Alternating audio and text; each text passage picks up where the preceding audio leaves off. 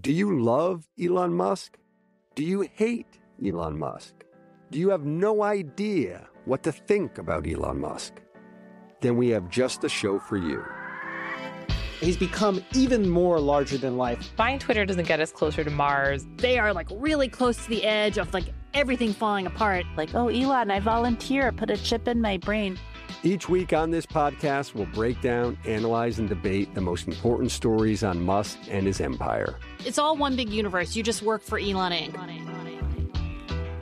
From Bloomberg Business Week, this is Elon Inc. Listen wherever you get your podcasts. The Pentagon is among the many American institutions trying to get green. But should it be? Today on the podcast, we look at what the U.S. military wants to do and what it is doing in regards to climate change.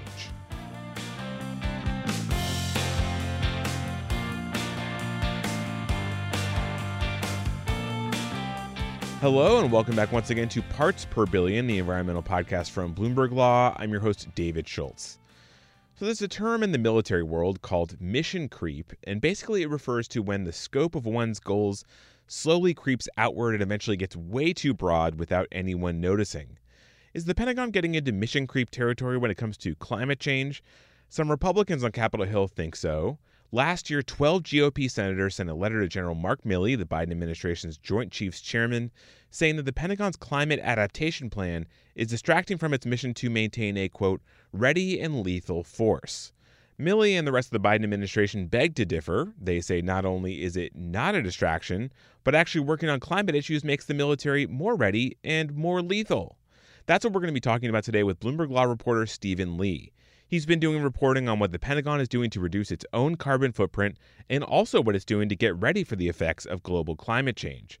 And on that second point, I asked Stephen to explain to me a war game the military recently conducted called a Black Start exercise. That is when the military basically pulls the plug on the power at a military base, and then they try to start it back up to see how resilient they are. You know, a lot of military facilities draw on the same power grid that we all use. So if there's a blackout, they need to know that the really mission-critical systems that are crucial for, homeland security, national defense, are still running on backup power, and also that they can come back online quickly. So they're trying to find weaknesses in the system, and it's, this goes to the Pentagon's overall push to install microgrids so that they're less reliant on the sort of public utility network. And it's something that they've been doing for a while. They've been gathering information to switch to 24/7 clean energy, which would include both renewables and nuclear, and they're trying to source this at a reasonable price. And they've gone big on solar, and what they say, really a big theme of the Defense Department's overall push here, is that why are we doing this stuff? It's because it makes us a deadlier fighting force. They consistently say that. Yeah, it's a means to an end. It's not the end itself. Tell me more about sea level rise, though. That's something that you wrote about, too. You're talking about some of these military bases that are in low-lying areas. Then there's some talk. It sounds like it's just talk, but there's some talk of moving these bases. What's going on here? It is a reality that obviously that they would prefer not to do that. Moving a base would be obviously a huge thing to do. They'd have to get a lot of funding. They'd have to get environmental permits. There would be a ton of pushback from the local community that relies on that base for their economy. So, and the politicians that represent those local communities. Exactly. So they would rather not do that, which is why right now they're focusing on the same kinds of resiliency steps that everyone else takes, which would be building levees, hardening the infrastructure, in some cases raising the buildings and roads. But as you say, they are talking internally about moving bases if they had to, because it is a real problem that they are seeing. One of the bases that you mentioned was this Marine Corps facility at Parris Island, which is a really famous base where a lot of Marine Corps go to get trained. I'm sure if you're a Marine, you probably will never forget your time at Parris Island. But that's one of the places that they're thinking about, moving, right? They've said that 2/3 of their installations across the country are threatened by flooding, drought, or wildfires. and they have seen the impacts of climate change with their own eyes. They have had major damage happening at places like Camp Lejeune in North Carolina. That was hit by Hurricane Florence in 2018. It cost about $3.5 billion. And then a month later, Tyndall Air Force Base in Florida was hit by Hurricane Michael. That was about, price tag on that was about $4.5 billion. So it is happening. They are seeing it right now. Wow. So let's now move on to what the military is doing to address its own contribution to climate change. You talked about several things. Can you highlight a few of the things that the military is doing? One of the things that caught my eye was it seems like they're really trying to electrify all of their vehicles and move toward electric tanks, electric armored vehicles. What's the status on that? That is something that they really do want to do. And again, they say that the reason they do that is because it makes them more effective at completing their mission, right? If you have an electric vehicle that is, as they say, forward deployed, then you don't have to have tankers going out to try to supply them. It reduces your vulnerability because, electric vehicles have a lower or a smaller heat profile, and so they're harder for the enemy to spot. And as everyone who's driven on the road knows, electric vehicles are quieter. Exactly. Right. So again, it's all about the mission, becoming a more effective fighting force. But there's lots of other things that the Pentagon is trying to do, to sort of green their operations. Some of them are really minor, like adding sort of fins to the aircraft to make them, more aerodynamic and using less fuel. I think you wrote about how they're at some bases they're just not mowing the grass there to turn it into more of a carbon sink and let trees and forests grow. It's such a small thing, but yeah, that does actually help reduce their carbon footprint. Yeah, it's a good example of an effort that they are taking that is not a big ticket item, but the entire Pentagon is really bought into this, and they are really trying just kind of across the board. And then there's big ticket items too, right? Like there's a lot of funding that is going towards R&D, different kinds of batteries, different kinds of fuels, and as you say, moving bases, hardening bases.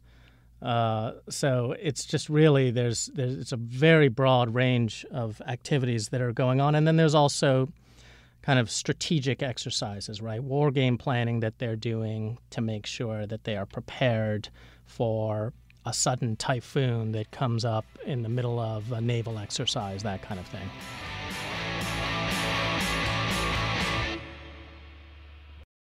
Success is more than a destination. It's a path you take one step at a time. It's dedication, it's fortitude, and it's the work, passion, and grit inside of us that comes before all recognition. That's what Stifel has been doing for over 130 years, and it's why Stifel is one of the fastest growing wealth management firms in the country. And Stifel goes beyond traditional wealth management to offer you a full suite of banking services, direct access to one of the industry's largest equity research franchises, and a leading middle market investment bank. Quietly, yet strategically, Stifel has built a company and culture unlike any firm on Wall Street.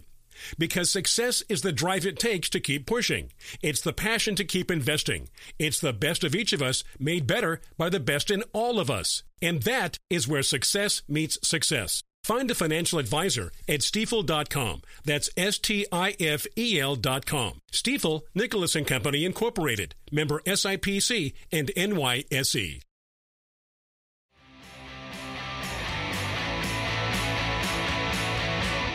So the Pentagon is bought in, as you say, but not everyone is happy about that.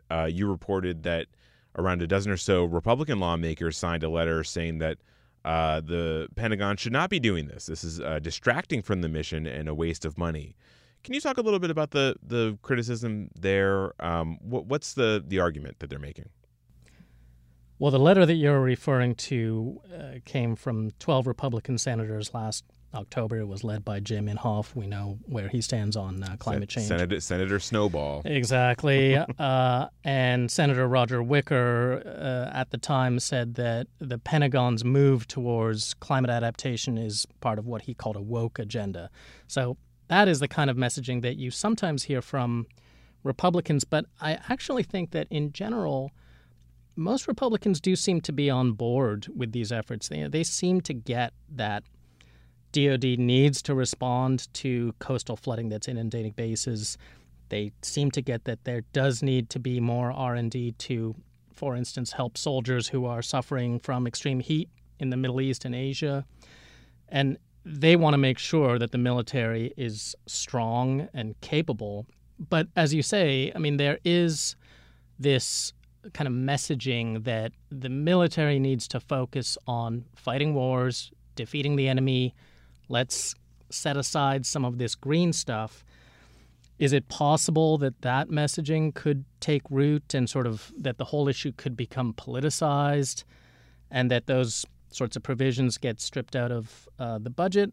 I mean, I think that given how politicized the issue of climate change already is, I don't think we can rule it out. But to this point, it feels to me as though the Pentagon has done a good job of framing this as, you know, of making the military case for funding. And that, I think, is what you need to do to get Republicans on board.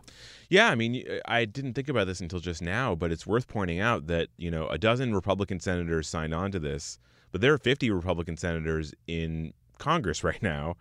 That means that a majority of the Republican caucus probably saw this letter and said, I don't want to sign this. So that kind of speaks for itself. There was one piece of criticism from a Republican, this is in the House here in one of your stories, that I wanted to address because it seemed like it was not just the typical sort of partisan back and forth. This was from Republican Michael Waltz, who's on the Armed Services Committee.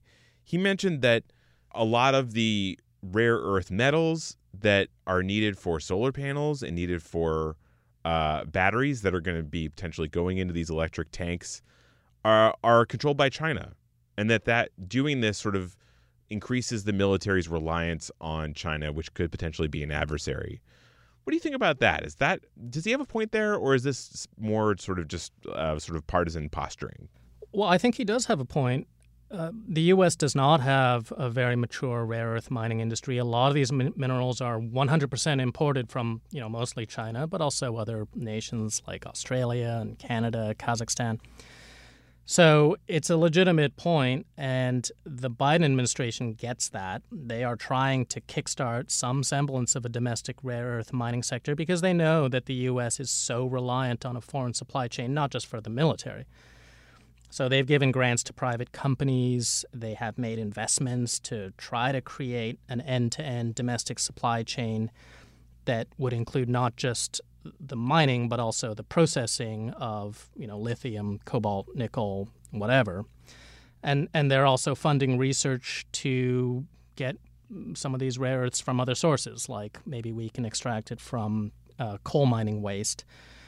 And all of this has been going on actually for several administrations, but the problem is that it is hard to create an entire industry from scratch, especially if it has to compete with a very mature industry overseas that is supplying these minerals for very cheap. There is a global market for these rare earths where you can buy it for not that much. And so how do you compete with that? And also, I mean, this is like stupidly obvious, but it's called rare earth for a reason. You know, these aren't abundant materials that are easy to mine.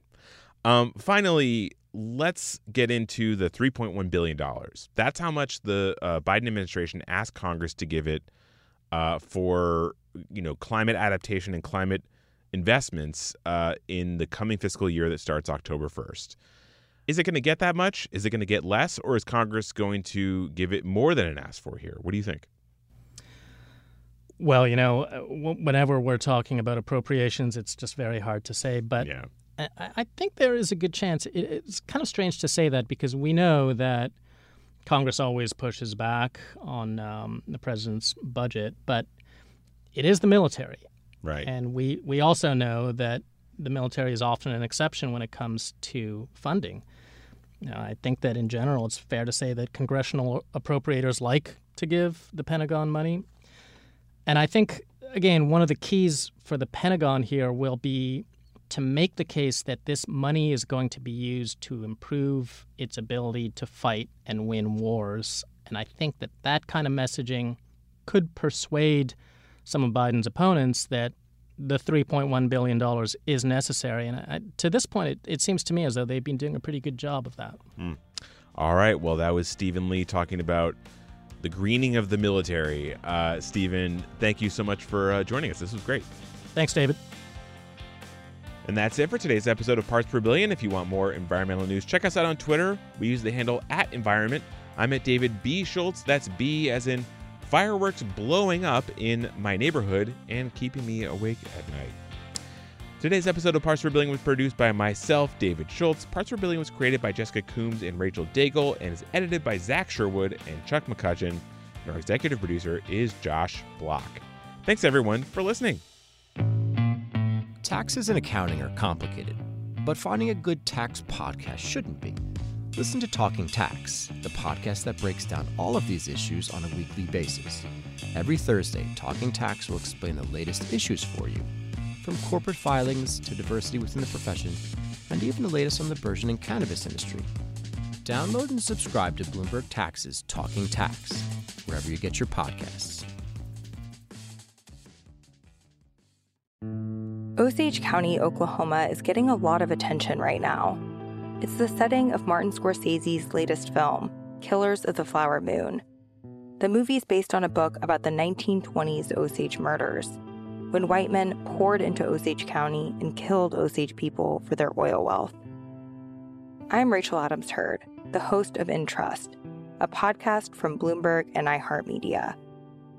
For over a year, I was reporting a different story about other ways white people got Osage land and wealth, and how a prominent ranching family in Osage County became one of the biggest landowners here. Their ranching empire was built on land that at the turn of the century was all owned by the Osage Nation. So how'd they get it? Listen to the award-winning podcast In Trust on the iHeartRadio app, Apple Podcasts, or wherever you get your podcasts.